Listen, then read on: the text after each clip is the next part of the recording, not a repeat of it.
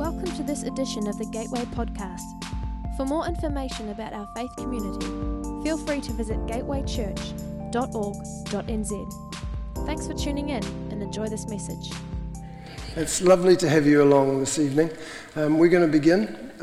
We have a huge amount of material to cover in these next 4 weeks, and it's plain to me that we aren't going to go anywhere close to finishing the Gospel of John. So we'll make a start. I was just saying to somebody before, I started off this incredibly ambitious program thinking, we've got 6 hours over 4 weeks. It should be real fun. I'm up to about 170 pages, and we've barely got to Gospel of John chapter 8. So I don't even know if we're going to get that far, but let's launch in. I want to warn you right off the bat, this isn't going to be some light devotional sort of chatter. We're going to dive into this book. This is the most incredible book, and we're going to take time to really delve into it, and even if we only get through chapters 3 or 4, I think, and I'm hoping that it'll be a really worthwhile journey for you. You really will need some writing material. Because you're going to be 5 minutes in, and if you haven't got any writing material, you're going to think, I am out of my depth and I haven't got a paddle here. So if you want to scoot up the back and grab something, you better do that really quickly while I pray. Is that all right? Because I'll close my eyes and you can disappear. Father, we thank you that we can gather. We thank you for the incredible power of your word to change lives. You promised, Lord, that your word would be like a two-edged sword that would go deep into our hearts, that it wouldn't just affect our intellect, but it would shape the way we are at the very deepest levels of our being. We thank you for this incredible book. We thank you that it's touched so beautifully and profoundly by your precious Holy Spirit. And Holy Spirit, as we look into it, we ask that you would guide us and lead us, that there would be things said and lodged that would lodge in our hearts and would be material that you can work on to change us in the days that lie ahead. We give you praise, and with anticipation, we open our hearts to your word. Speak to us, we pray, in Jesus' name, and for his sake we pray. Amen. Amen. This is truly the most amazing of books, and I don't know if any of you have studied the Gospel of John before. I'm hoping that you've read it. If you haven't, I really would encourage you over the next few weeks to read and reread this book. If you have done any study on the Gospel of John in a kind of an academic setting, you will know that first what they do initially is they will take you into preliminary issues, and they will talk through things like authorship, dates, and so on. Carson spends 108 pages of his large work on John just dealing with preliminary issues. Craig Keener, who's written a 2-volume set on the Gospel of John, takes 7 chapters of those books to deal into the preliminary issues. We're just basically going to touch on them and skip over them. But maybe some of you would like to have some more reading material, or to delve deeper, or I might say something that you think, I'd like to find out more about that. If you'd like to, anytime you can ask, and I hopefully will be able to recommend some material that will allow you to go deeper. But we're just going to touch on those issues. So I want to start on the one that, you probably should start on. We call it the Gospel of John, but there are many people who say, well, it wasn't written by John. And so the whole issue of authorship comes up. I'm going to go to the traditional line and say I believe it was written by John, son of Zebedee, of Peter, James, and John. That's 3. I believe it was. The reason for that is internal evidence from the gospel itself, I believe, indicates it was John, son of Zebedee. The writer of this book claims to be an eyewitness. It's eyewitness testimony. So it's highly unlikely that the author is not one of the 12. It's most likely that one of the 12 disciples wrote this, saying, I saw these things happen. Of the 12, then, we can eliminate Peter, Philip, Thomas, Judas Iscariot, Judas, son of James, and Nathanael, all who are named by the author. Right? The author just describes himself as the disciple that Jesus loved. All of these other people, the ones that I just read, are named. That leaves us Matthew, Simon the Zealot, James the son of Alphaeus, and John the son of Zebedee as possible eyewitness testimony of the gospel. Now, Matthew wrote his own gospel, so we can count him out. Simon and James are somewhat obscure figures, and no scholar that I know of or have read have suggested that they could possibly be the author, and that leaves us with, by deduction, with John the son of Zebedee. As I say, he's described as the disciple Jesus loved. At the end of the book, Peter is dialoguing with Jesus, and it says he turned around and saw the disciple Jesus loved. And this was the one that leaned on the breast of Jesus at the Last Supper and said, "Master, which one will betray you?" That's John chapter 21, verse 20. And in verse 24, the disciple says, "I am that disciple. I was the one that lay on his breast at the Last Supper. I saw the events that are recorded here, and we all know that my account of these things is accurate." That's verse 24. This disciple, though he's not named, is regularly seen side by side with Peter, and that suggests one of the inner three, Peter, James, and John. It's clearly not Peter, since he was named. James was killed by Herod early in church history. You can read that in Acts chapter 12. So again, that just simply leaves John, the son of Zebedee, as the one who's most likely. Now, I'm skipping over huge debate here, okay? And I just want to acknowledge that I'm being incredibly simplistic, just pushing it all down. So you've got internal evidence, you've got external evidence that points to John's authorship. Irenaeus, the church father in the second half of the 2nd century, referenced John, the son of Zebedee, as the author of the gospel. And he claimed that the informant that told him that was in fact a disciple of John. Clement of Alexandria also stated that John was the author of the gospel. So from the 2nd century on, the church is virtually unanimous in attributing the 4th gospel to this man, John, the son of Zebedee. And that's all I'm going to say about authorship, okay? Place and date. Now, these are actually important because they bear on things that unfold in the gospel. But there are basically two main ideas in terms of the date that the gospel was written. There's an early date, the 1st century in the 60s, so we're talking now 30 years after the crucifixion. Early date is the 60s, the later date is the 90s. There is no reference in the Gospel of John to the fall of Jerusalem, which took place in AD 70.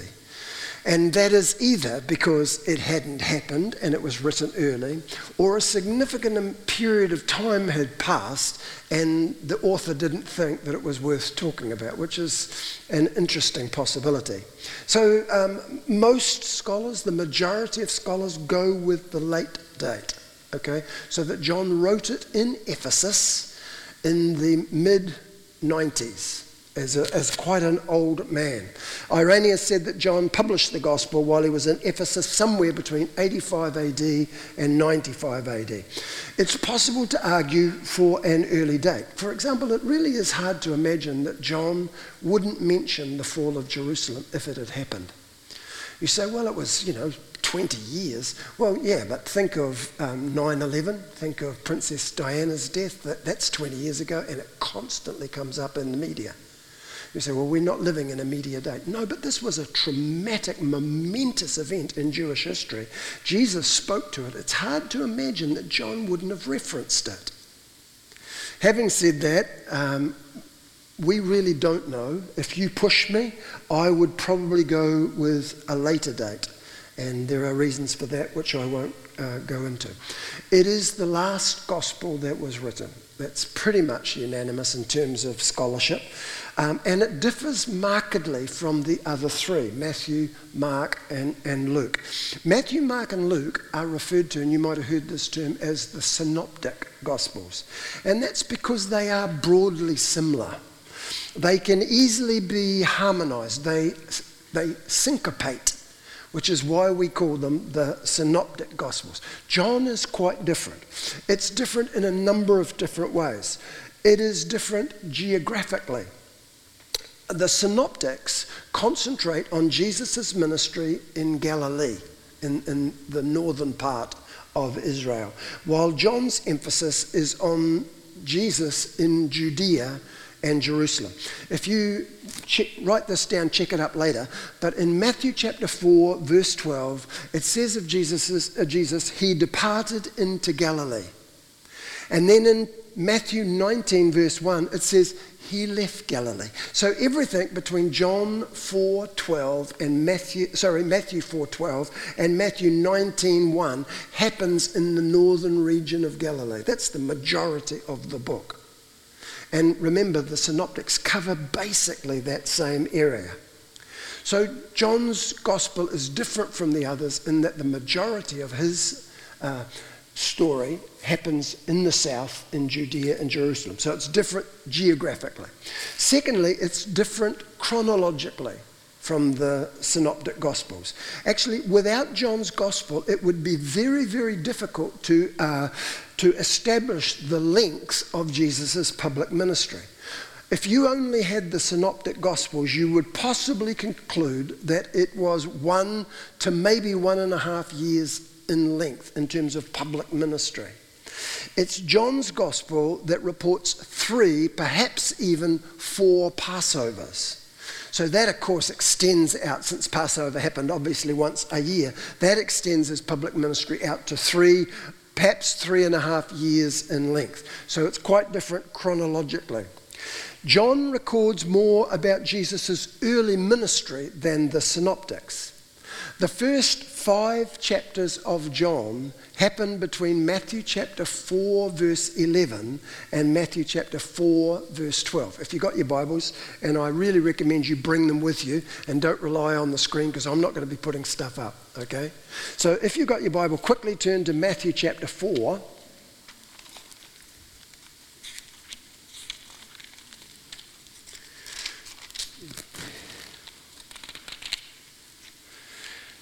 In my haste to come down, would you believe I left my Bible behind?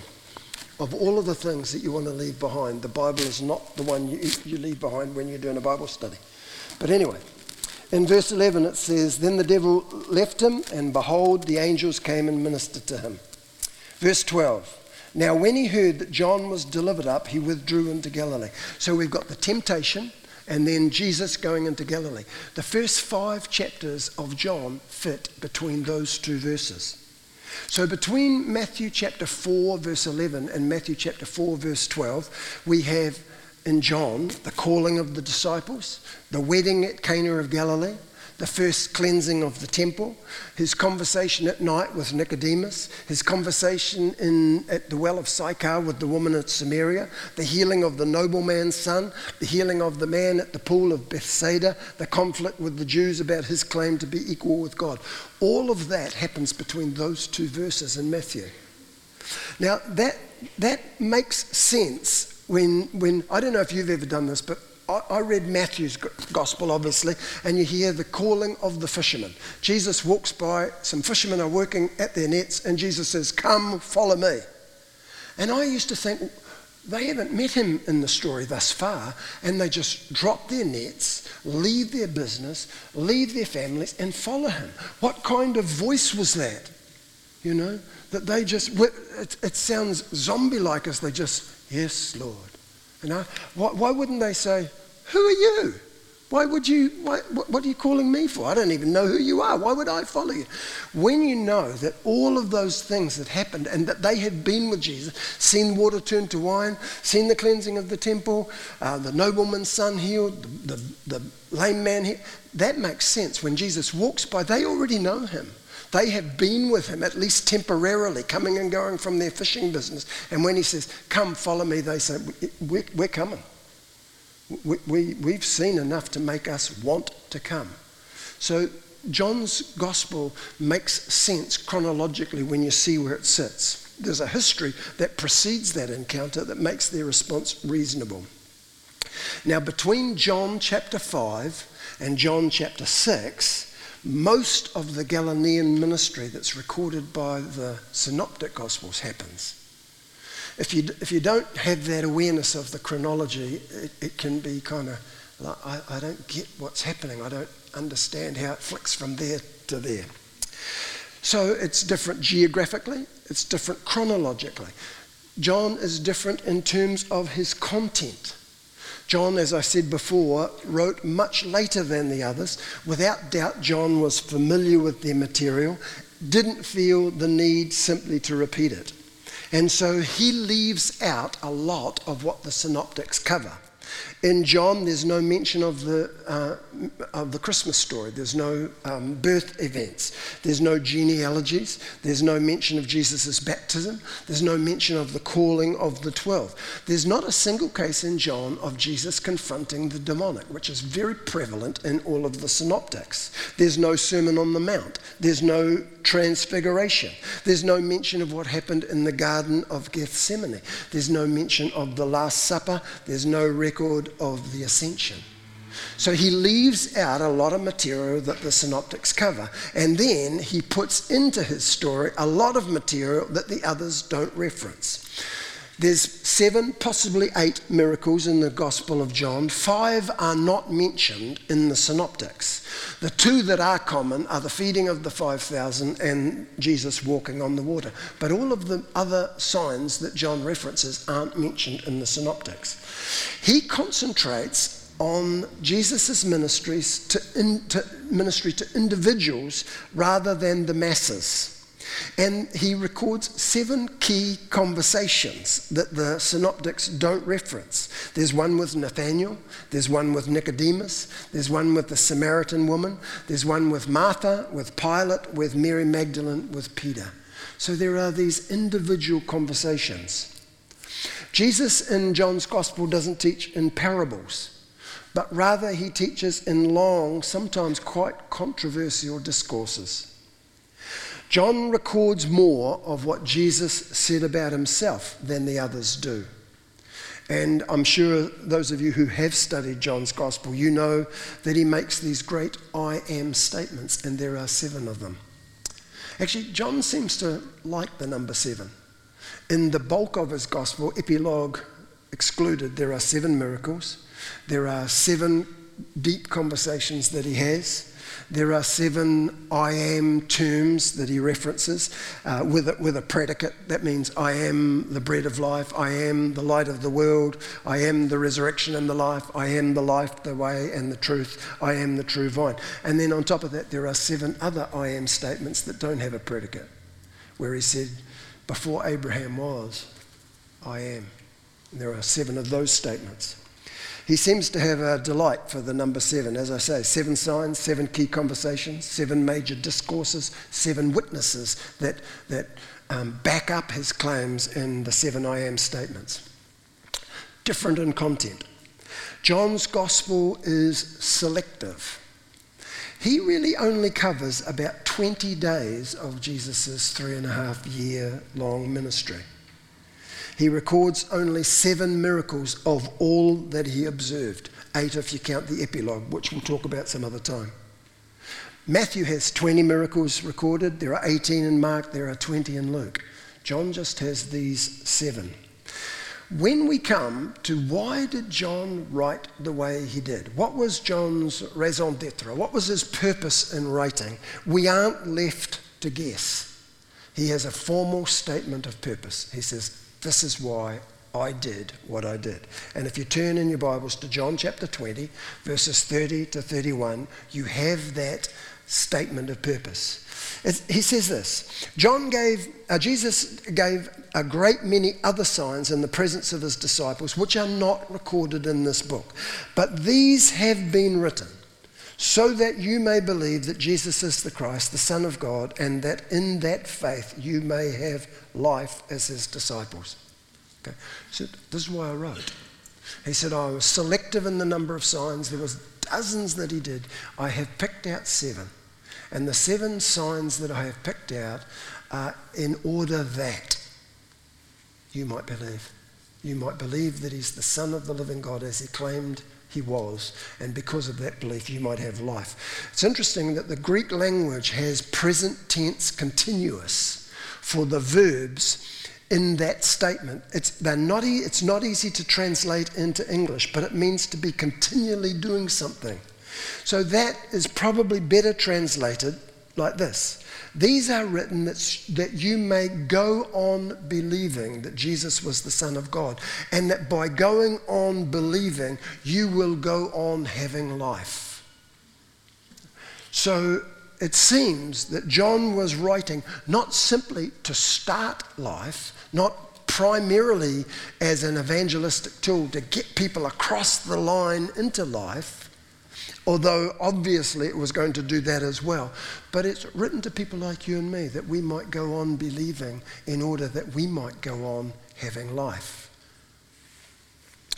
Come to believe and keep on believing. So there are three key words in that statement of purpose, and they are signs, belief, and life. The signs that Jesus... let's have a look at the word signs. I think that might be my phone. Apologies.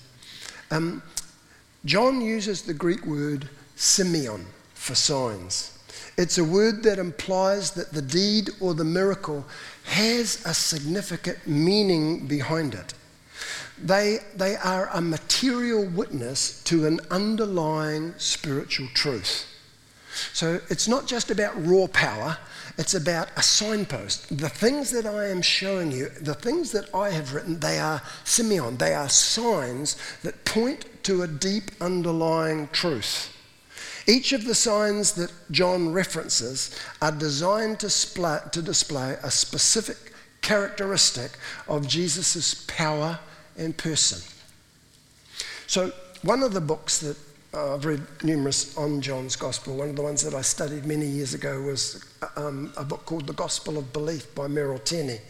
And Merrill Tenney talked about the 7 signs, and he said, changing water into wine, which is the first sign found in chapter 2, we see Jesus master of quality. The best wine is produced last. The second sign is the healing of the nobleman's son in John chapter 4. And what we see here is Jesus as master over distance and space.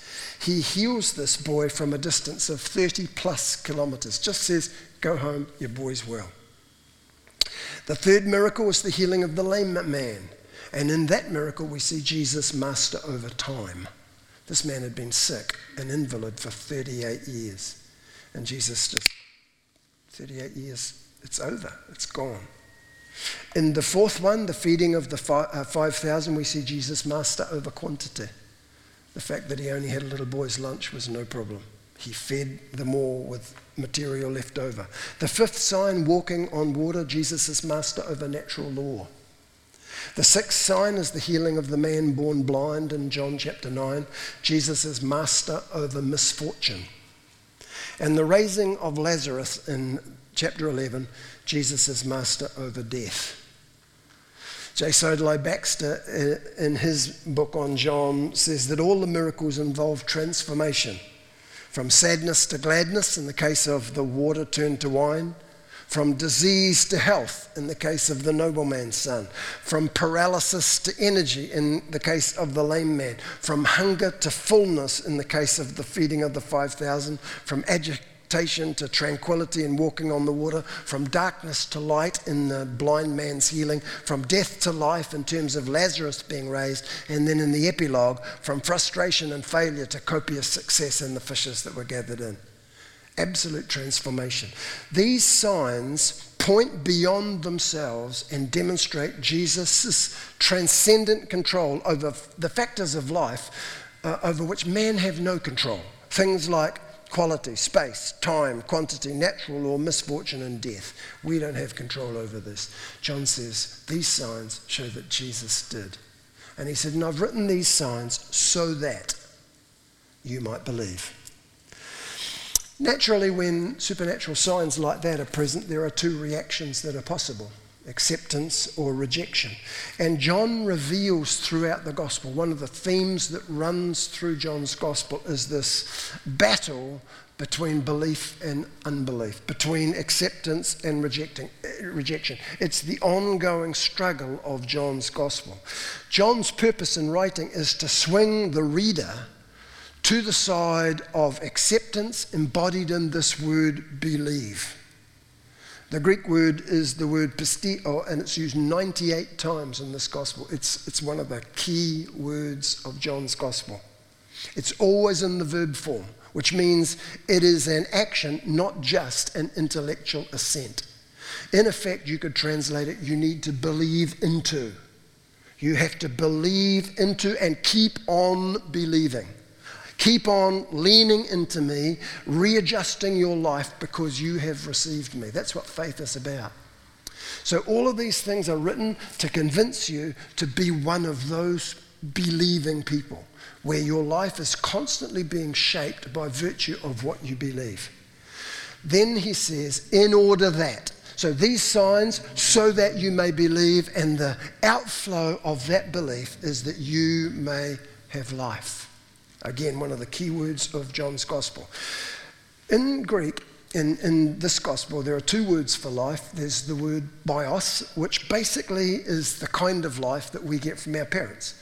It's the natural life, the natural human life. It's not the word that John uses when he talks about eternal life. That's the Greek word zoe. And basically what he's saying is when you're a believer, bios will run out, but zoe never will. You know, in John chapter 11, verses 25, 26, when he's talking to Martha and Mary around the raising of Lazarus, he says, I am the resurrection and the zoe, the life. He who believes in me, though he may die, though bios will run out, he will zoe, he will live eternally. Whoever has zoe and believes in me will never die, even though bios will run out. Do you believe that, he says to Mary, to Martha. Zoe is carefully defined by Jesus. Okay? In John chapter 17, verse 33, this is the real and eternal zoe, life, that they know you, the one and only true God, and Jesus Christ whom you have sent. You want everlasting life? It's wrapped up in the knowledge of God and his Son, Jesus. Otherwise, we have bios, and when bios runs out, that's it. John's gospel is saying, these are the signs. When you see those signs, you can believe, and the end result of your belief will be zoe. So that's John's statement of purpose.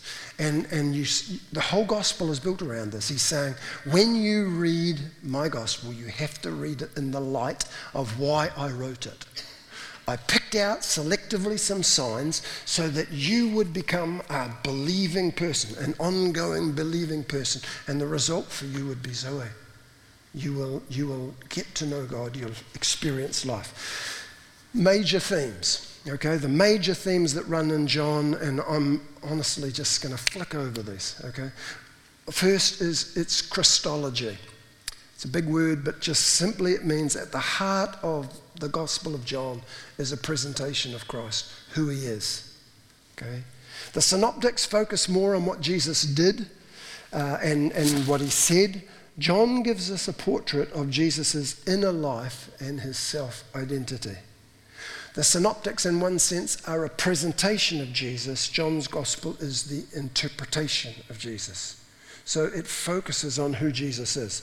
There is a significant focus on another long word, soteriology, which is about salvation. And we are introduced early in the book of John to the Lamb of God who has come to take away the sins of the world. And the whole movement of the gospel plot is toward the cross and the resurrection, where salvation will be achieved. John constantly uses Jesus using this phrase, my hour.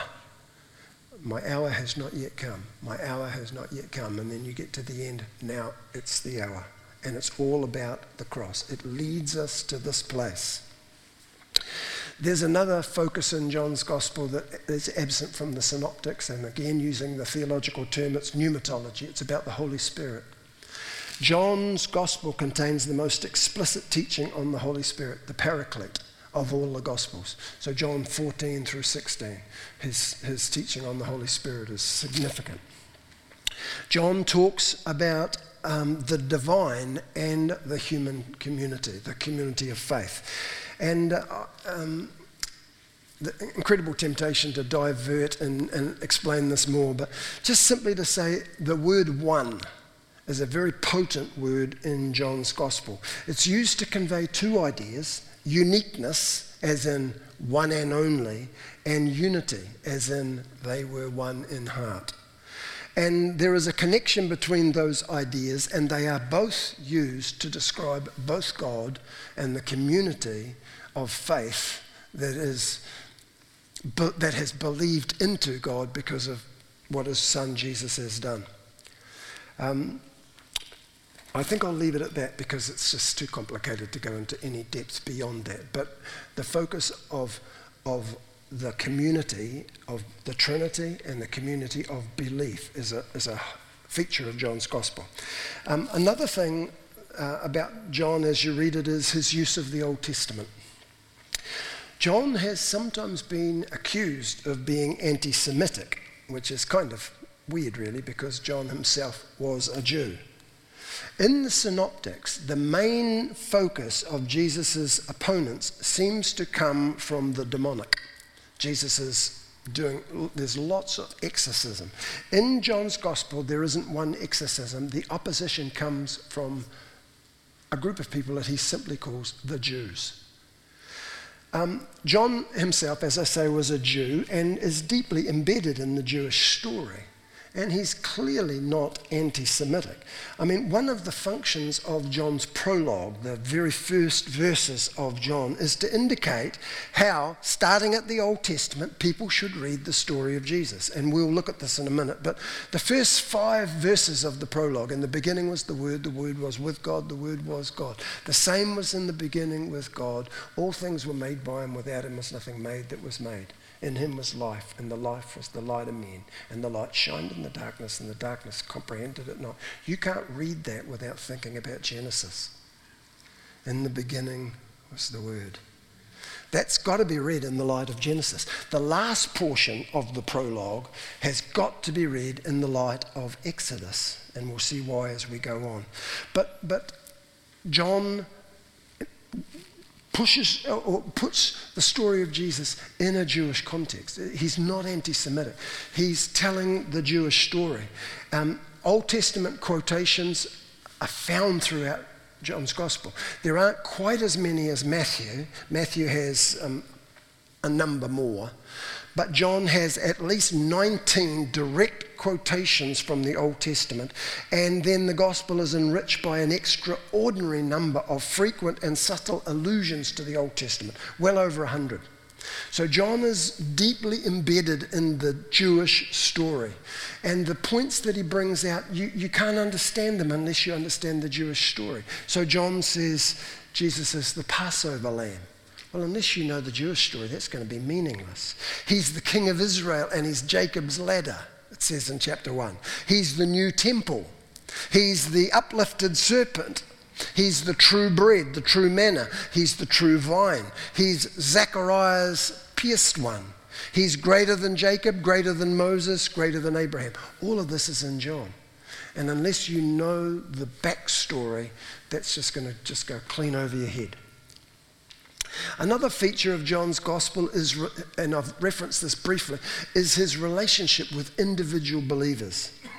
There's an emphasis on individuals, which in a collectivist culture, such as first century Judaism, it's somewhat unusual. When you read Paul's literature, it always emphasizes the corporate nature of the community. We are the body of Christ. You know, there's a corporate emphasis in Paul and the Synoptics too. And John does that, but the word one is significant. He highlights the faith and discipleship of individuals. I suspect that he may have been aware that in a relatively collectivistic culture, individuals need strong encouragement to step outside the social norms and expectations of a group in order to follow Jesus, and he goes for individuals. There are these 7 conversations with key individuals that you don't find in the synoptics. And he highlights it in his language. The one who, 37 times in John's Gospel. If anyone, 14 times in John's Gospel. Everyone who, 12 times in John's Gospel. He's got the masses, but he's going for individuals. As I said, there are these 7 dialogues with individuals: Nathaniel, Nicodemus, the Samaritan woman, Martha, Pilate, Mary Magdalene, Peter. These are highlighted. Now, there are other dialogues, but those 7 are significant because of their relative length, and most of them, with the exception of Nathaniel, take place in private. So in John's Gospel, he deals with individuals, he deals with them differently according to their needs and their circumstances. So John's Gospel values the relationship of personal intimacy between the individual believer and Jesus. Okay? They are the preliminary issues. As I say, D.A. Carson takes 100 pages, Craig Keener takes 7 chapters, I've taken 35 minutes. And I haven't done it justice. If you want to deal with it in any more detail, I can recommend some literature. Let me give you, if you've got your pen, a breakdown of this gospel. And we're going to go from start to finish, and I'll give you the chapters and verses, and you can refer back to that later as we go through it. So John's gospel starts with what we call a prologue. That's chapter 1, verse 1 through to chapter 1, verse 18. That's an introduction to the Gospel of John, and basically John lays down his key ideas, key themes, and says, as you're reading the rest of this material, think about my statement of purpose and read it through this lens. So that's the prologue. From chapter 1, verse 19 through chapter 4, verse 54, we have what Merrill Tenney calls a period of consideration. And it's the place in Jesus' early ministry where he offers himself to men and women, I'm using that generically, for their evaluation and consideration. They start to look at his ministry, start to weigh it out. What on earth is going on here? Something is different. This man speaks with authority and clarity. What's happening here? Then from chapter 5, verse 1, through really 11:53. So chapters 5, 6, 7, 8, 9, 10, 11. We have controversy and conflict. What Jesus is doing and saying stirs up a storm. And the conflict grows and becomes incredibly controversial. He becomes very controversial. From 11:54 through to 12:36, we have what Tenney calls a period of crisis. And then from 12:36 through to 17:26, we have a period of conference. This is Jesus alone with his disciples. Then we have a period of consummation from chapters 18 through to chapter 20, verse 31. This is the cross. This is the passion. This is where it ends, as it were. All builds to this point. And then the epilogue, which is chapter 21. All right? So that's one way of looking at John. Now, we will look at other ways you can look at it, but that's kind of a structure that we're going to work our way through. So the prologue, the period of consideration, they're all C's to help you. The period of controversy and conflict, the period of crisis, the period of conference, and the period of consummation, followed by the epilogue. Let's look at the prologue, okay? The first 18 verses of John's Gospel. In the beginning was the Word, and the Word was with God, and the Word was God. The same was in the beginning with God. All things were made by him, and without him was not anything made that was made. In him was life, and the life was the light of men. And the light shined in the darkness, and the darkness comprehended it not. There was a man sent from God whose name was John. The same came for a witness, to be a witness of the light, that all men through him might believe. He was not the light, but he was sent to be a witness of the light. That was the true light that lighteth every man that cometh into the world. And he was in the world, and the world was made by him, and the world knew him not. He came unto his own, and his own received him not. But as many as received him, to them he gave the power to become the sons of God, which were born not of blood, nor of the will of flesh, nor of the will of man, but of God. And the Word was made flesh and dwelt among us, and we beheld his glory. The glory is of the only begotten of the Father, full of grace and truth. John bare witness of him and cried, saying, This is he of whom I spake. He that cometh after me is preferred before me, for he was before me. And of his fullness we have all received grace for grace. And the law was given by Moses, but grace and truth came by Jesus Christ. No man hath seen God at any time, but the only begotten Son, which is in the bosom of the Father, he hath declared him. So the first 18 verses, I mean seriously, we could probably spend the next 4 weeks just there. This is unbelievably profound. Ancient writers commonly introduced the main themes or outlines of the topics to be covered at the beginning of their work. That was kind of an introduction. And in these verses, as I say, commonly called the prologue, John gives us essentially an explanation of all that will follow. So the prologue is a little bit like the foyer that you enter into before you get into the main part of the building. It's an introduction, and it's a lens through which we are to read the rest of the book. The themes that John introduces in the prologue will be repeated and expanded on throughout the remainder of the book. So in the prologue, in John 1:4, he uses the word life. That word will occur 36 times in the gospel. He uses the word light. That will occur 23 times in the gospel. He uses the word witness. John came to be a witness. That will be used 47 times in John's 21 chapters. Believe in chapter 1, verse 7 will be used 98 times. The world will be used 78 times. Truth will be used 56 times. Glory will be used 42 times. Father will be used 136 times. So in the prologue, he's laying down the things that he's going to expand on in detail through the rest of his gospel. What is really clear as you read John's gospel is that Christianity is not primarily a philosophy.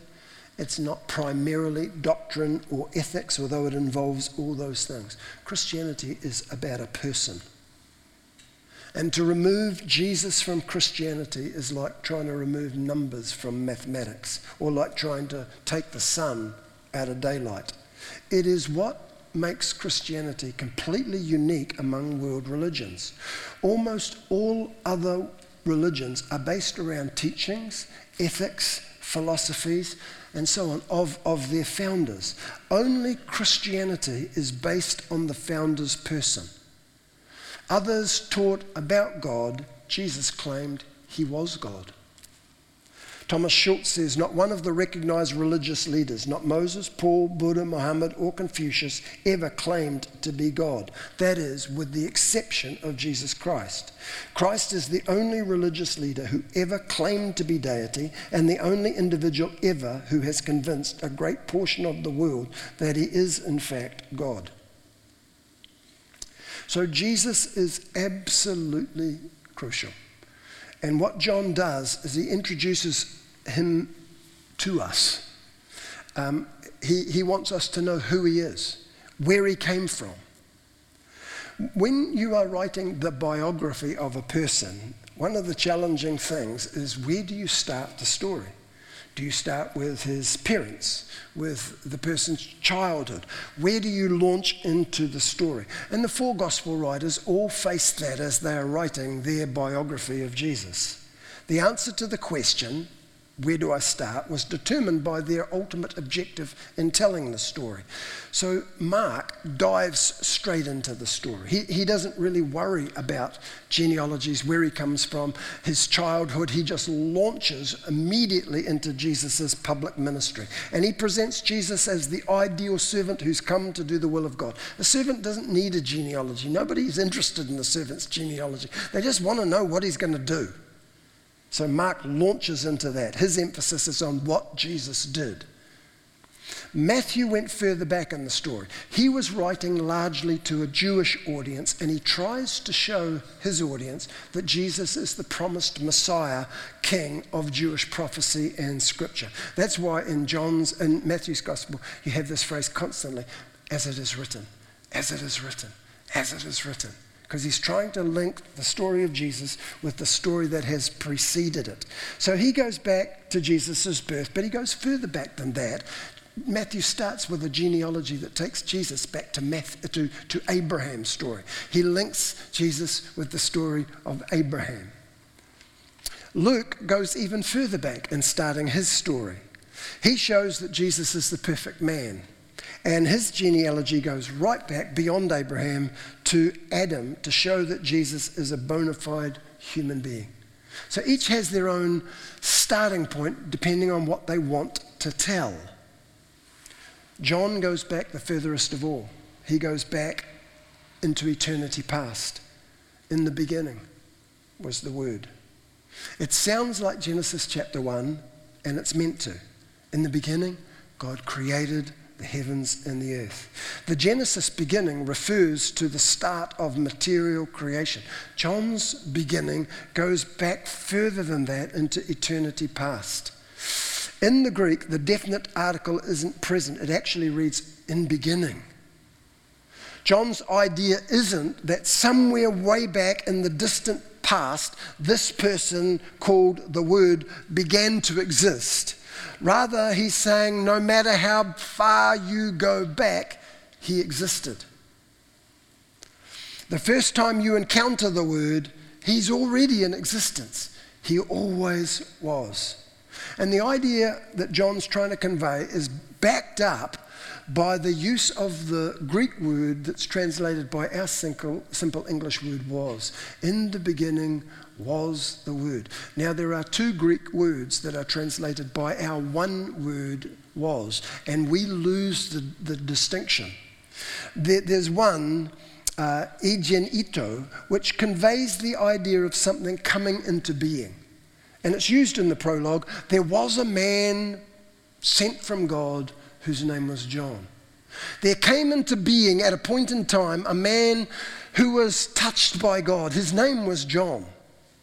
It's used also in verse 14 where it says, and the Word was made flesh. He came into being in flesh at a certain point in time. But there's another word. That word egeneito refers to something happening that didn't previously exist. There came a point in time where John the Baptist came into being. There came a point in time when the Word took on flesh. Prior to that time, he didn't have a human nature. He didn't have flesh. But there was a time when those things happened. The second Greek word is different. It's just the word en, and it signifies existence. Not something that came into being, but something that exists. It's used in John 8:58. You probably remember this, where Jesus is arguing with the Pharisees, and he says, Abraham rejoiced to see my day. He saw my day and was glad, and they are shocked. And they say, what are you talking about? You're not 50 years old. How can you possibly say that Abraham saw your day and was thrilled? And Jesus says, before Abraham egeneito came into existence, I am. I was. I existed. That's the second Greek word. It's that second word that's used where it says, in the beginning existed the Word. Not came into being the Word, but in the beginning existed the Word. So in John's very first statement, he ascribes to this person that he calls the Word eternity of being. And only God has that attribute. Everything other than God had a beginning. Only God has eternal self-existence. And in the first statement of John's Gospel, he says, this one has eternal self-existence. He has always been God. Now, the Old Testament said something along these lines. You might be familiar with Micah chapter 5, verse 2. We read it at Christmas time. But you, Bethlehem Ephrathah, though you are little among the thousands of Judah, yet out of you will come forth to me the one to be ruler in Israel. And then it says, whose goings forth are of old from everlasting. This one that will come out of Bethlehem will be one whose existence has been of old from everlasting. The Living Bible simply says, who has been alive from everlasting ages past. You know, it's interesting, but nearly all the heretical groups, the cults that arise, attack this particular point. Whether it's Mormonism or Jehovah's Witnesses, they simply repeat the error of a man by the name of Arius, who claimed there was once a time when he was not, when the word wasn't. As I say, Jehovah's Witnesses and Mormons, they will say of Jesus that he was the first created of God. But that's not what John is saying. John is not saying he was the first created of God. He was saying he was the God who created. And wherever you go back in time, he existed. In the beginning, John says, existed, self-existence, this one called the Word. Now, I'm sure you know, but the word, the English word is the Greek word logos. And you kind of wonder, why did John use that term? Why didn't he say Jesus? Why didn't he say Lord? Why didn't he say Son? Why didn't he say in the beginning was Jesus? In the beginning was the Lord. Why this term, the Word? The name Jesus was given to him as at his incarnation. It was, if you like, his human name, and it described what he came to earth to do. In Matthew chapter 1, verse 21, you shall call his name Jesus, for he will save his people from their sins. I'm sure you're aware, but Jesus is derived from the Hebrew word Joshua, Jehovah saves. But that was the name given to him at the incarnation. This Logos, what's with that word? Why did they call him the Logos? Now, just on a practical basis, a word is a connecting link between two people. It's a pattern of sounds that expresses the thought of one person's mind, and it's able to enter another person's mind, and it provides a link between the two of them. It gives expression to and reveals the thoughts of one person to another. Several times in Scripture we are asked the question, who has known the mind of the Lord? 1 Corinthians chapter 2 verse 6, and of course the answer is, well, nobody. We can't possibly know what God thinks unless he speaks to us, unless he tells us. You don't even know what I'm thinking unless I tell you.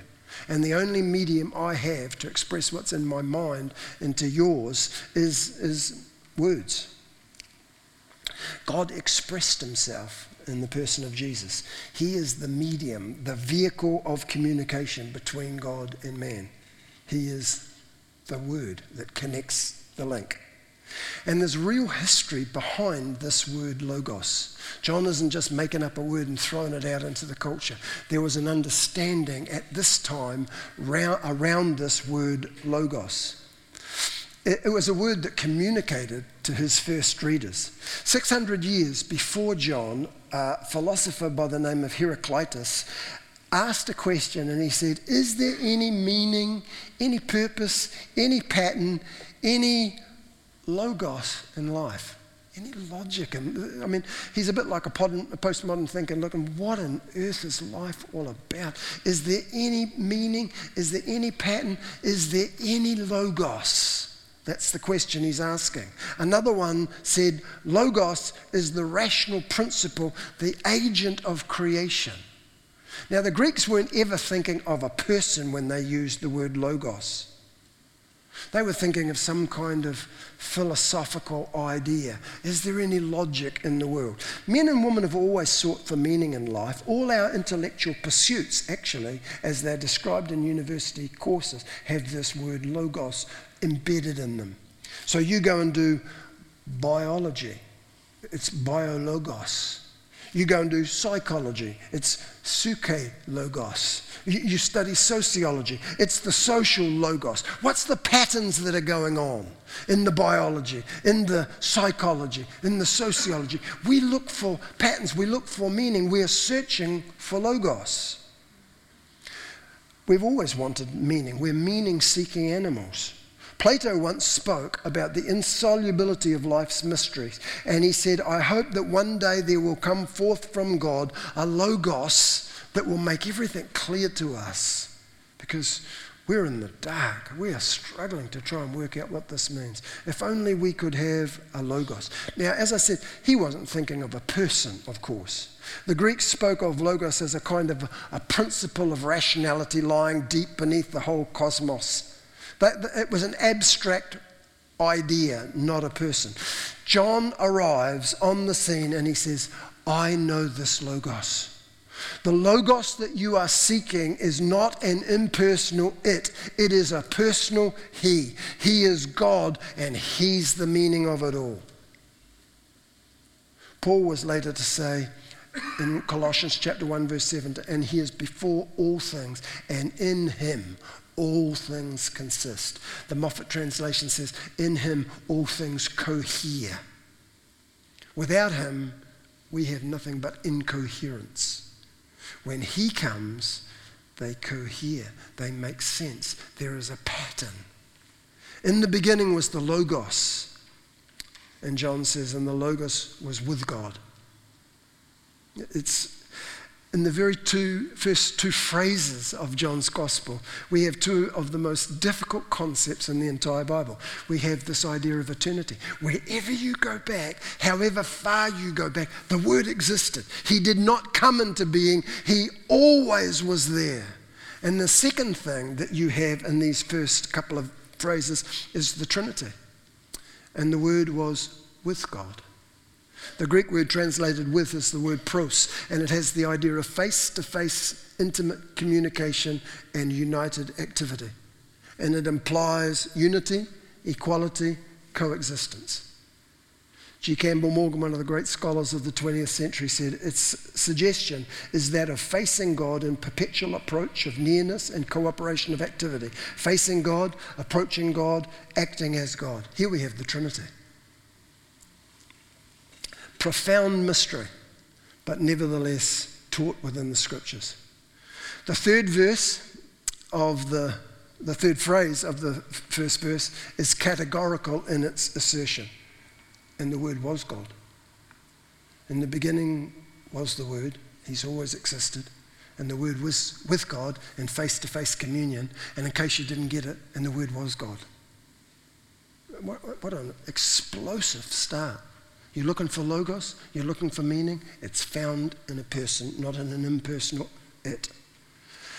Throughout the verses, the Greek tense is in an imperfect form, which basically suggests that this thing is continuous. So in the beginning was the Word, a continuous fact, and the Word was with God continuously, and the Word was God constantly.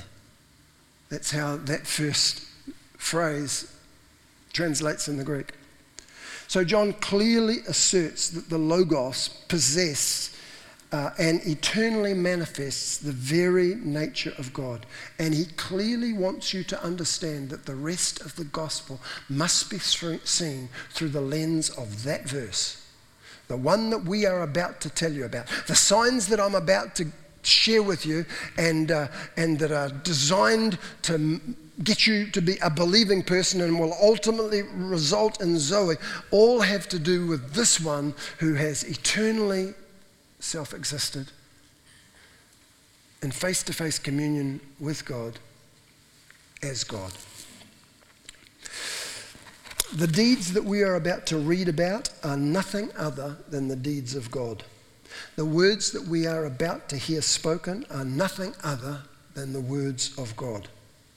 You know, you'll often hear people concede that Jesus was a good man on the level of, say, Martin Luther King or Nelson Mandela. But you can only make that claim if you have never read the Gospels and never particularly read John's Gospel, because John doesn't say anything of the kind. He starts off and says he isn't like anything that we have ever seen. Other people come into existence, ingenitio. This one has always existed. Then it goes on in verse 2 and 3. The same was in the beginning with God. All things were made by him. Without him was not anything made that was made. I mean, talk about 1-2 punches. John he's into it. and the punches are flying. And I mean, you get hit 3 times in the first phrase. And he just does not let up. He starts to talk about his relationship to creation, his antiquity. The Logos existed before creation. Verse 2 is really a restatement of verse 1. The beginning goes back into eternity past. He predated the created order. He's responsible for it. He's not the first created by God. He was the God who first created. In the beginning was the Word was with God, the Word was God. The same was in the beginning with God. All things were made by him. Without him, nothing was made that was made. He's steaming. He says it positively. All things were made by him. He says it negatively. Without him, nothing was made that was made. Paul says the same in Colossians. Christ himself, this is chapter 1, verse 16. Christ himself is the creator who made everything in heaven and earth. The things we can see, the things we can't. The spirit world with its kings and kingdoms, its rulers and authorities, all were made by Christ for his own use and glory. He was before all else began, and it is his power that holds everything together. And the writer to the Hebrews, in the last days, he's spoken to us in the person of his Son, whom he appointed heir and lawful owner of all things, also by and through whom he created the worlds and the reaches of space and the ages of time. He made, produced, built, operated, and arranged them in order. If you're not sure, that's the Amplified. Most of you would have guessed that. Where in Revelation it says in chapter 3, verse 14, that Christ is the beginning of the creation of God, that does not mean he's the first created. Some people point to that and say, see, Arius was right. He is the beginning of the creation of God. That doesn't mean that. It means he is the originator of the creation of God. Barclay translates it, he's the moving force of the creation of God. The Living Bible says he's the primeval source of God's creation. He started it all with God, and he created as God. And in him was life, and the life was the light of men. He's the source of life. He's the significance of life. So he's the source of life. In him is life, it says. He's the significance of life, and the life was the light of men. Verse 9 says, that was the true light that lighteth every man that cometh into the world. By that I understand it to mean that his creative touch has left its imprint on every single man and woman who comes into the world, a bit like a watermark on a piece of paper. We were made by him for him. His life put light into the hearts of each one of us.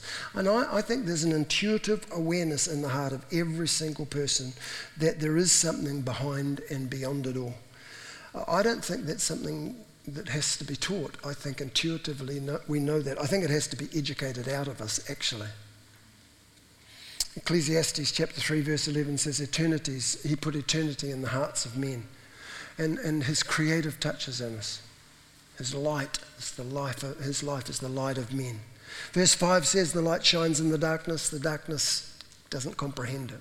That doesn't mean the light doesn't understand it. The Greek word katalambano means thank you. He didn't overcome, it couldn't overcome him. Okay, so it's not so much a matter of it doesn't understand, but rather it cannot overcome. That light shined in the darkness could not overcome it. Golly, there is so much here, and I don't really know where to even stop and start. Verse 10 and 11 of that. This whole idea of the challenge of darkness to light. That's a theme that runs right through John's gospel. The acceptance, rejection, the light, the darkness. It is mentioned in the prologue, and it's developed. He was in the world was made by him, the world knew him not. He came to his own, and his own received him not.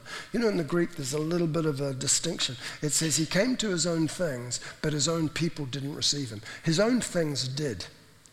He spoke to the storm and it stopped. He spoke to the fishes, says, get into the net. And they said, yes, sir, and jumped into the net. He looked at the bread and said, multiply it. He came to his own things, except it was his own people. Tragic. His own people that didn't receive him. And then verse 12 says, it's this acceptance, rejection thing again. But as many as received him, To them he gave the power to become the sons of God, which were born, not of blood, nor of the will of the flesh, nor of will of men, but of God. So there are those who reject him, there are those who accept him. To adapt Shakespeare, to believe or not to believe, that is the question. That's John's Gospel. Actually, Graham Scroggie, in his breakdown of John, he uses his plan of John's structure around these ideas of rejection and acceptance. So he says, the period of consideration that Tenny talked about, he says, that's the first manifestation of the word in the beginnings of faith and unbelief. Chapters 5 through 12 are the development of unbelief in Israel. Chapters 13 through 17 are the development of faith in the disciples. Chapters 18 and 19 is the consummation of unbelief in Israel manifested in the Passion. Chapter 20 is the consummation of faith in the disciples. And chapter 21 is the manifestation of the Lord for the correction of unbelief and confirmation. So his whole idea is built around this idea of acceptance, rejection, the battle of light versus darkness. So in those first 18 verses of John, there are really 3 key verses. All the rest are parenthetical. You could actually leave them out and those 3 verses would make sense. So the 3 verses are verse 1, in the beginning was the Word was with God, the Word was God. The same was in the beginning with God. And then verse 14, the Word was made flesh and dwelt among us, and we beheld his glory, full of grace and truth. And then the 18th verse, no man has seen God at any time, but the only begotten Son, which is in the bosom of the Father, he hath declared him. Those 3 verses are the guts of the prologue. The rest fill it in, but those 3 verses are crucial. Verse 1, 3 statements. In the beginning was the Word was God, the Word was with God. Verse 14, 3 statements. The Word was made flesh, he dwelt among us. That word dwelt means literally he pitched his tent among us. I said before, you can't read the latter part of the prologue without thinking of Exodus, because it literally means he tabernacled among us. And we beheld his glory. Man, the Jewish readers are immediately thinking about the tabernacle in the wilderness that they built, the tent that they pitched, the glory of God that came in it. Moses is up the mountain saying, God, show me your glory. And God passed by and was merciful and gracious and slow to anger, abounding in steadfast love and truth. That phrase, steadfast love and truth, is translated into the Greek, full of grace and glory.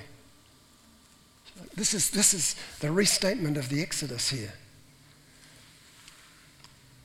So the Word was made flesh, he pitched his tent among us and was full of grace and truth. Verse 18 has 2 statements. No man has seen God at any time. The only begotten Son, who is in the bosom of the Father, he has declared him. The word declared, you might have heard me say this before, but the word declared is a Greek word from which we get our English word exegesis. Now, when somebody does an exegesis of Scripture, the hope is that they take a passage that might be quite difficult, and as they exegete it, they bring it out, show you what the words mean, how they fit together, and you go away thinking, oh, wow, I see it. Now, I know that doesn't always work, but that's the goal of exegesis. Here we have the only begotten Son who comes and exegetes the Father's heart. You want to know what the Father is like? Look at Jesus. Okay? He says to Philip says, show us the Father. And you can almost hear Jesus go, Philip, have I been with you this long and you still don't get it? If you've seen me, you have seen the Father.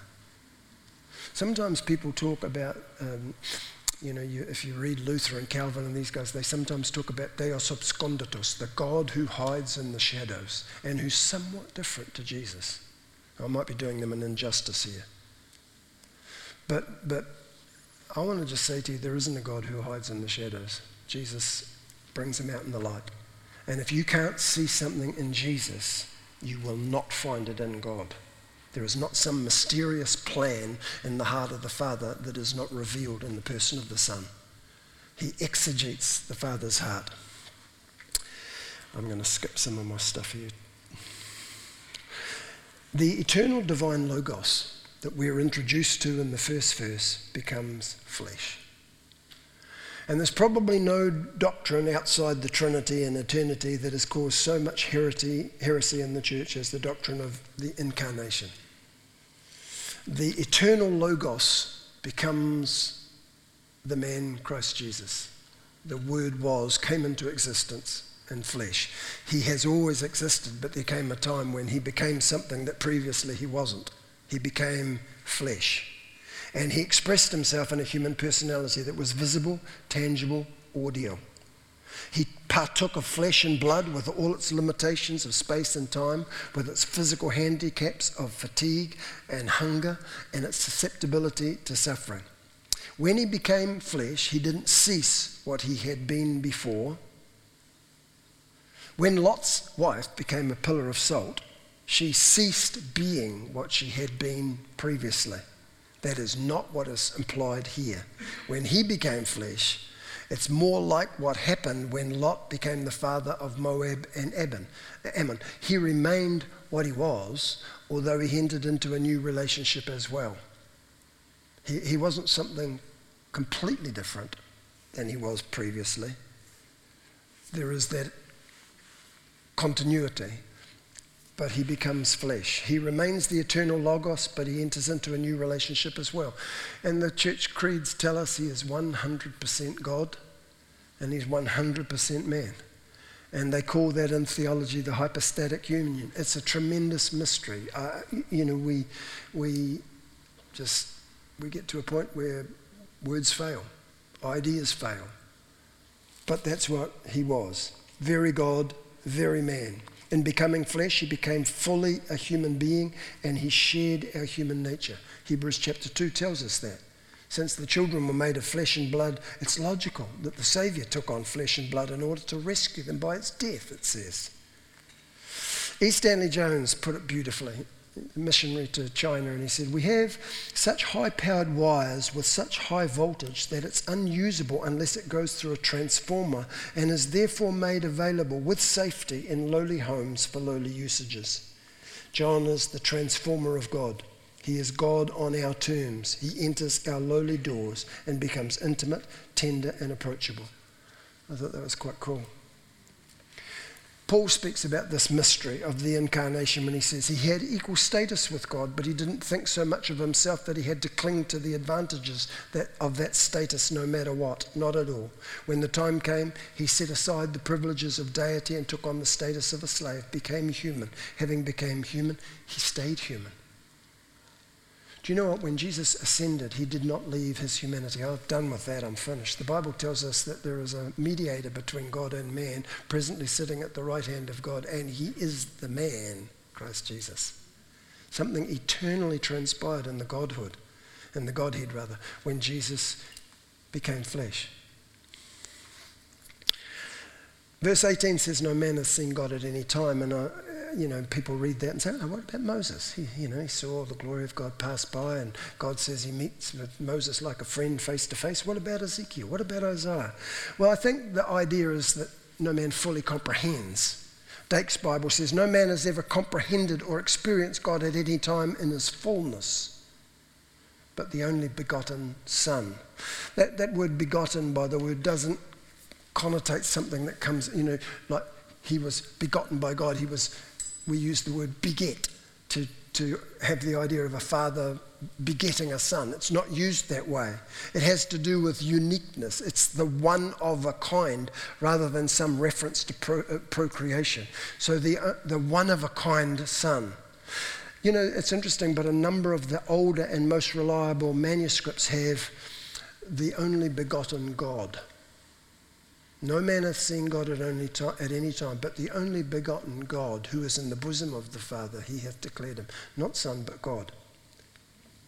He hath done an exegesis. I love the Amplified. "No man has ever seen God at any time, the only unique Son, or the only begotten God, who is in the bosom, in the intimate presence of the Father. He has declared him. He's revealed him and brought him out where he can be seen. He's interpreted him and made him known." That's the prologue. And as I said, honestly, we could spend the rest of the time just exploring it. It is as deep as you want to get. Sometimes I hear people saying, I'll never forget my first church I was part of and pastoring, some women came up and they said, we have deep, deep truth that has gone beyond Jesus. And I just said to them, you're in deeper than you think, lady. I said, there isn't anything deeper than Jesus, I'm sorry. And this is as profound as it gets. And as I say, John wants us to read the rest of the gospel with this in mind. This is the introduction. This is the lens through which we now read his deeds, his words. Because these are the deeds of the only begotten God who is in the bosom of the Father. And he's bringing him out so that we can see him. So we enter from verse 19 of John chapter 1 into this period called the period of consideration.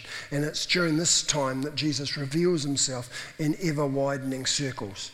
First of all, John the Baptist sees him. Then the disciples, the first disciples, goes to Jerusalem and cleanses the temple.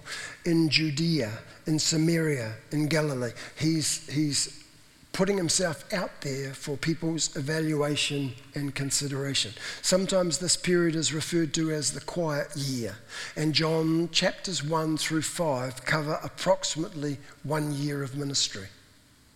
So John the Baptist is ministering, but he's giving way to Jesus. He's decreasing so Jesus can increase. Matthew, Mark, and Luke all pick up the story at the end of that year, at the beginning of the second year, when John has gone into prison. Their stories cover a period of maybe 2.5 years. John virtually ignores the periods that the synoptics cover. As I said to you before, he doesn't cover a lot. The only overlap between John and the synoptics is chapter 6. All right? The first 5 are before the synoptics. The last portion of John, he's dealing with different stuff. So John is ministering. John the Baptist is ministering. And verse 19 says, and this is the testimony of John when the Jews sent priests and Levites to him from Jerusalem to ask, who are you? John had created a real stir. He'd been preaching for approximately 6 months, and he came to be a witness, verse 6 tells us. And the Jewish leaders are concerned that the crowds are pouring out into the wilderness to hear this man speak. They want to know who he is, what authority he has to baptize. So they send a delegation, a deputation out to ask him some questions. Jesus, by the way, spoke, and I'm sure you're aware of this, but he spoke incredibly highly of John. He said, among those born of woman, there has not risen one greater than John. That's unbelievably high praise. And he described him as a burning and shining light. And the Bible says in Matthew 3 that people went out to him from Jerusalem and all Judea and from all over the Jordan. Josephus, the historian, said everybody turned to John, for they were profoundly stirred by what he said. Herod feared John's so extensive influence over the people that he thought he might lead an uprising, since the people seemed likely to do everything that he would counsel. He had incredible sway. John spent, we don't know how many years, in the wilderness, and his ministry was probably 6 months in duration. That's a huge preparation for 6 months of public ministry, but what a ministry. Unbelievably powerful. The expectations of the nearness of the Messiah proliferated, and John's impact created news that traveled so quickly that Jerusalem was aroused. The religious leaders, they have to send an investigating committee. Turf and titles are significant when there's a religious spirit operating. And anything that threatens turf and titles has to be treated in an incredibly guarded way. Now, they gave John slightly more latitude than they gave Jesus, because at least John was from a priestly family. Jesus was just the carpenter from Nazareth. And it does say they rejoiced in his light for a season.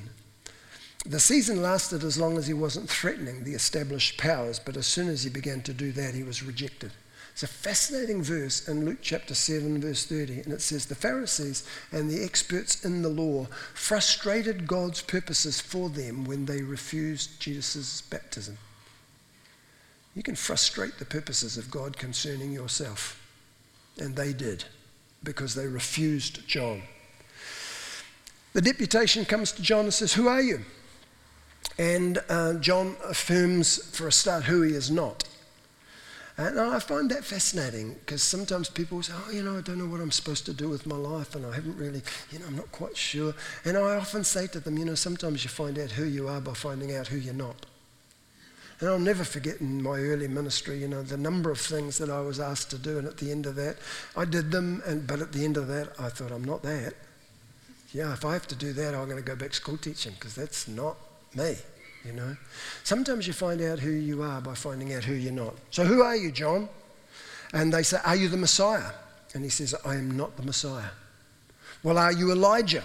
There was a common belief based on the scripture in Malachi chapter 4, verse 5 and 6, that Elijah would come before the Messiah. It says, "See, I will send you another prophet like Elijah before the coming of the great and dreadful judgment day of God. And his preaching will bring fathers and children together again, and they'll be of one mind and one heart." So they're anticipating the Messiah, so they think, well, if the Messiah's coming and you're not him, you must be the one that comes before, you must be Elijah. It was a reasonable question. Given the manner of John's diet and dress and geographical location, there were very, very definite parallels between him and Elijah. But John's response was, "I am not." So, who are you? Interesting that when he said, "I am not Elijah," that created some confusion among Jesus' disciples. Because Jesus was later to say, if you're willing to receive it, he is the Elijah that comes. Jesus answered and said to them, "Indeed, Elijah is coming first and will restore all things. And I say to you, Elijah has come already, and they did not know him." And he goes on to say, then the disciples understood that he was speaking about John the Baptist. Well, it gets confusing. John says he's not Elijah. Jesus says, well, if you want to accept it, he is Elijah. He wasn't saying this is Elijah reincarnated. What he was saying is this man comes in the same spirit and power as Elijah did. And if you can see it, in one sense, he is the Elijah that was prophesied. What we see through John's gospel, and it reoccurs again and again and again, is a kind of crass, crude literalism in the way that the Jewish people interpreted scriptures and the things that Jesus said. So here they say, well, he's either Elijah or he's not. And Jesus is saying, well, he's not. And Elijah said, no. John said, no, I'm not. And Jesus said, but if you can understand and catch it in the same spirit and power. And then later he says, destroy this temple and I'll rebuild it in 3 days. And they go, what a joke. This thing's being built for 46 years. And they never let him forget that, by the way. When he was on the cross, they called out to him, said, you're the one that said that you'd rebuild the temple in 3 days. You can't even save yourself. Loser. There's a kind of crass literalism. When he's talking to the woman at the well, he starts talking about water of life, and she says, but you haven't even got a bucket. He's going, when he's talking about the manna that comes from heaven, the true bread that you've got to eat, you're going to go, eat it? What are you talking about? He's talking about eating and drinking flesh and blood, and they got so offended they walked off. There's this kind of crass literalism. They can't see what he's talking about. Right? So, are you Elijah? No, I'm not, says John. Well, are you the prophet? And his answers are getting shorter and shorter. No. When they were asking, they weren't saying, are you a prophet? They were saying, are you the prophet? That Deuteronomy chapter 18 talked about. Moses said that God would raise up for you a prophet like me in the midst of your brethren, and him you will listen to. This is the prophet par excellence. And they're saying, well, if you're not Messiah, you're not Elijah, are you the prophet? No, I'm not. No. He says, finally. Well, come on, we've got to go back to the Pharisees with an answer here. Help us out a little bit. Who are you? And John says, I'm a voice crying in the wilderness. I'm not Elijah that Malachi spoke of. I'm not the prophet Moses spoke of. I am the voice that Isaiah spoke of.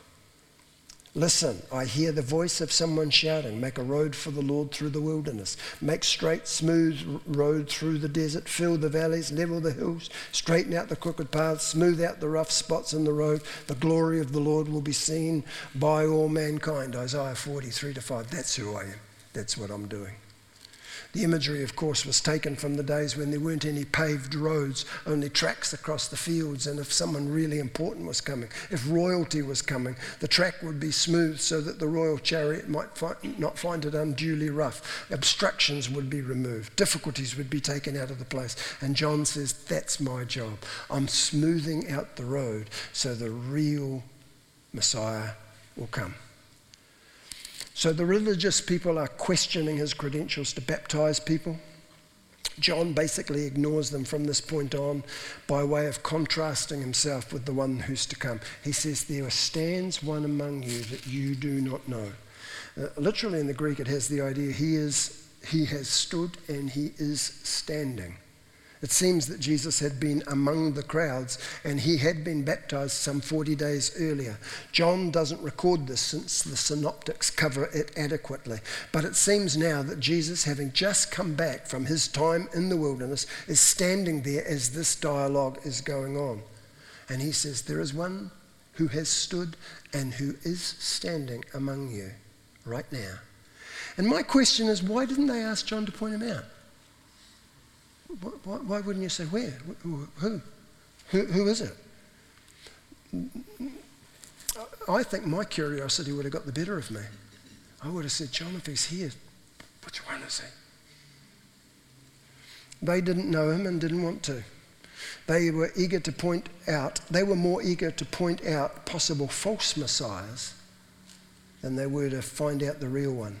You know, when you've got a religious spirit, it's more interested in protecting its own title and turf rather than inquiring into anything new that God might be doing. Just want to make sure that things don't get disturbed, that I keep my title and I keep my turf. John says that he's not even worthy to untie the sandal straps of this one who is going to come. You know, the rabbis of that time had a saying, every task a slave does for his master, a disciple shall do for his rabbi, except the loosening of his sandal strap. That was seen as too demeaning. You didn't have to do that. You didn't have to do that if you were a slave. You didn't have to do that if you were the disciple of the rabbi. But John confesses that he's not even worthy to do the lowest of the tasks for this particular one. Verse 28 is interesting, and we'll have to stop. It's nearly 9 o'clock. I'll just mention this. It says, these things were being done in Beth Arbara, beyond the Jordan where John was baptizing. Some of your translations will have Bethany. These things were done in Bethany. That is not the same Bethany of Mary and Martha and Lazarus. It's not that village. This particular place, literally it means the ferry house or the place of passage. And tradition has it that this was the very place that Israel crossed over the Jordan into the promised land under Joshua's leadership. And it's at that point, the place of transition and crossing, that Jesus is standing there and John says, he is here among us. Perhaps it's intended to be significant, pointing out that the greater Joshua, who would lead the people of God into the true promised land, was right there. And so the ministry of Jesus begins, because the next day we're introduced to a sequence of 7 days, which again makes you think about Genesis. We're introduced to a sequence of 7 days that culminates in the first miracle, the turning of water into wine. And I'll touch on that next week. On this day, John's testimony is given, not in answer to questions, but unsolicited. He sees Jesus coming and he says, behold, the Lamb of God who takes away the sins of the world. This is a new note in John's testimony. Up to this point, he'd said this one will come with a fan in his hand, he'd come with fire, he'll come with an axe, he'll come and burn up all the chaff, he'll exalt the mountains and lower the mountains rather, and exalt the valleys. But suddenly this is a different note altogether, a lamb who will come and take away the sins of the world. He's the fulfillment of all the lambs of the Old Testament. Abraham's lamb, the Passover lamb, the daily sacrifice of the lamb. All of the lambs of the Old Testament find their fulfillment in this particular one. John comments twice that he didn't know him, and that's unusual because John and Jesus were second cousins, and given the nature of extended families in the time, it was highly unlikely that he didn't know Jesus. I think probably they were well acquainted, but what John is saying is, I never knew him as Messiah until God pointed him out supernaturally. I saw the Holy Spirit descend on him in the bodily form of a dove. So John is saying, I know this man, but I didn't know this about him. I never knew this.